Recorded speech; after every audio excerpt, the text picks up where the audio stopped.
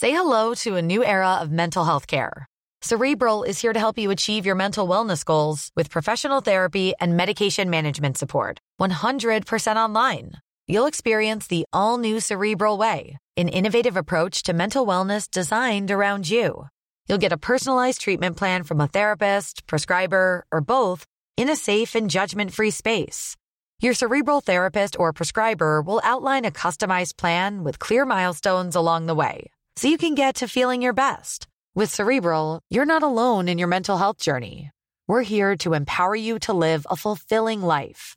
So take that first step towards a brighter future and sign up today at Cerebral.com/podcast and use code ACAST to get 15% off your first month. Offer only valid on monthly plans. Other exclusions may apply. Offer ends July 31st, 2024. See site for details. This is an RNZ podcast.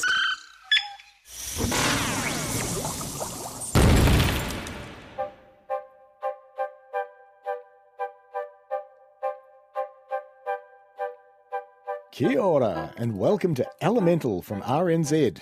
I'm Alan Blackman from the Auckland University of Technology. And I'm Alison Ballance, and we are up to episode 80 already.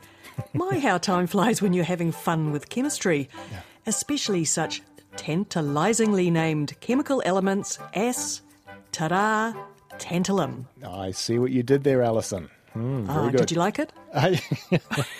Yes, indeed. Tantalum. Okay, so this element was named after Tantalus, who was the father of Niobe, after who niobium was named, if you recall that particular episode. And I'd have to say I'd always wondered where the word tantalising came from. So speaking of tantalising, Tantalus was condemned, in fact, to eternal hunger and thirst by the Greek gods. He had to stand in a lake under a fruit tree whose fruit he could see, but it would move away from him when he reached for it.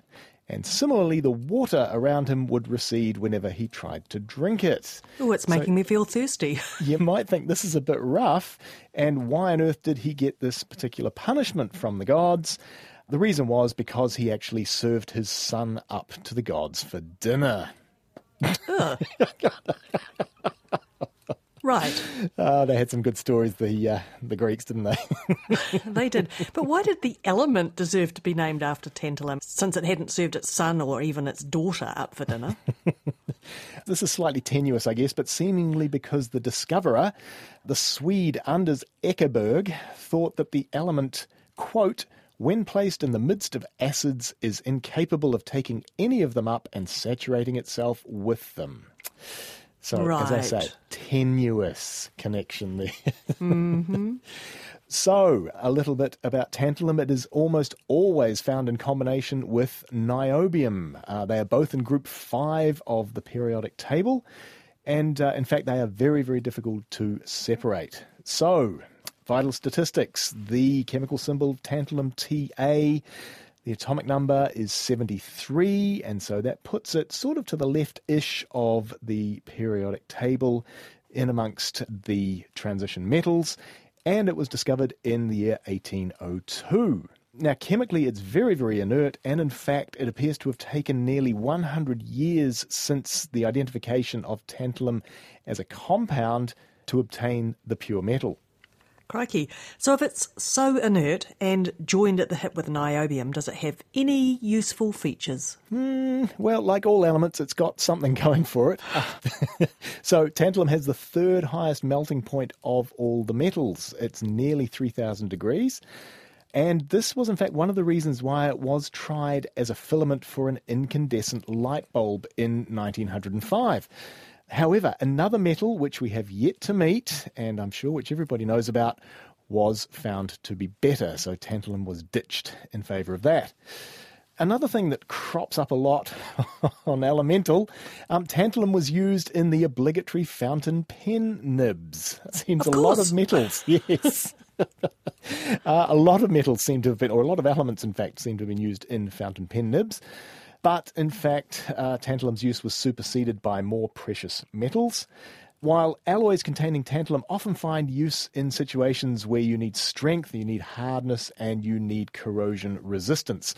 So, for example, in things like nuclear reactors and jet engines and stuff like that. Very, very usefully, in fact, the metal is totally inert to bodily fluids and it's completely tolerated by the body. And so tantalum, in fact, finds a lot of use in both surgical instruments and implants. Despite these uses, tantalum's most important use, in fact, is in capacitors. These are electronic components that store charge, and tantalum capacitors are found in pretty much every electronic device. However, there is a catch. Which is what exactly? It was finally starting to sound useful. Yes, well, it is, but the problem with the whole tantalum capacitor thing is where the tantalum actually derives from. So, in the year 2000, 45% of the world's tantalum came from Australia, but in 2014, only 4% did. And so, much of the world's tantalum now comes from Rwanda, which is okay, and the Democratic Republic of Congo, which is not okay. Now, because of the latter country, the element tantalum has in fact been classified as a conflict mineral. And that's a mineral obtained from a conflict zone whose proceeds go to prolong the fighting. And the most common conflict minerals are in fact tin, tungsten and tantalum.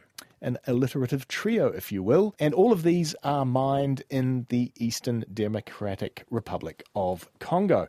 And if I may be political for a second, anytime you have to put the word democratic in a name of a country, you can be very, very sure it probably isn't.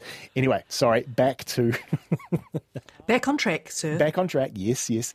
So there's a thing called the Dodd-Frank Act in the USA, and that was initiated in 2010, and that required US companies such as Apple and Intel and HP and anybody else who might use tantalum to actually trace the source of their tantalum. Sad to say, the current president actually repealed some of this law last year. Okay, so chemically useful, politically difficult. Mm-hmm, yes. Do you think you could dredge up a final interesting fact about tantalum? Okay, so a compound with the chemical formula TAC, otherwise known as tantalum carbide, has what is possibly the second highest melting point of any known material. And that's a melting point of 3,768 degrees Celsius, and that was measured by researchers at Imperial College London in the year 2016. And so this means that tantalum carbide has obvious uses in things like spacecraft heat shields. To space and beyond, with the help of chemistry. Yet another heat-proof elemental episode, which you can find again at rnz.co.nz/chemistry. Or at most podcast providers. We're back next week with technetium, whatever that is. But until then, it's goodbye from me, Alison Ballance. And me, Alan Blackman. Mā te wā.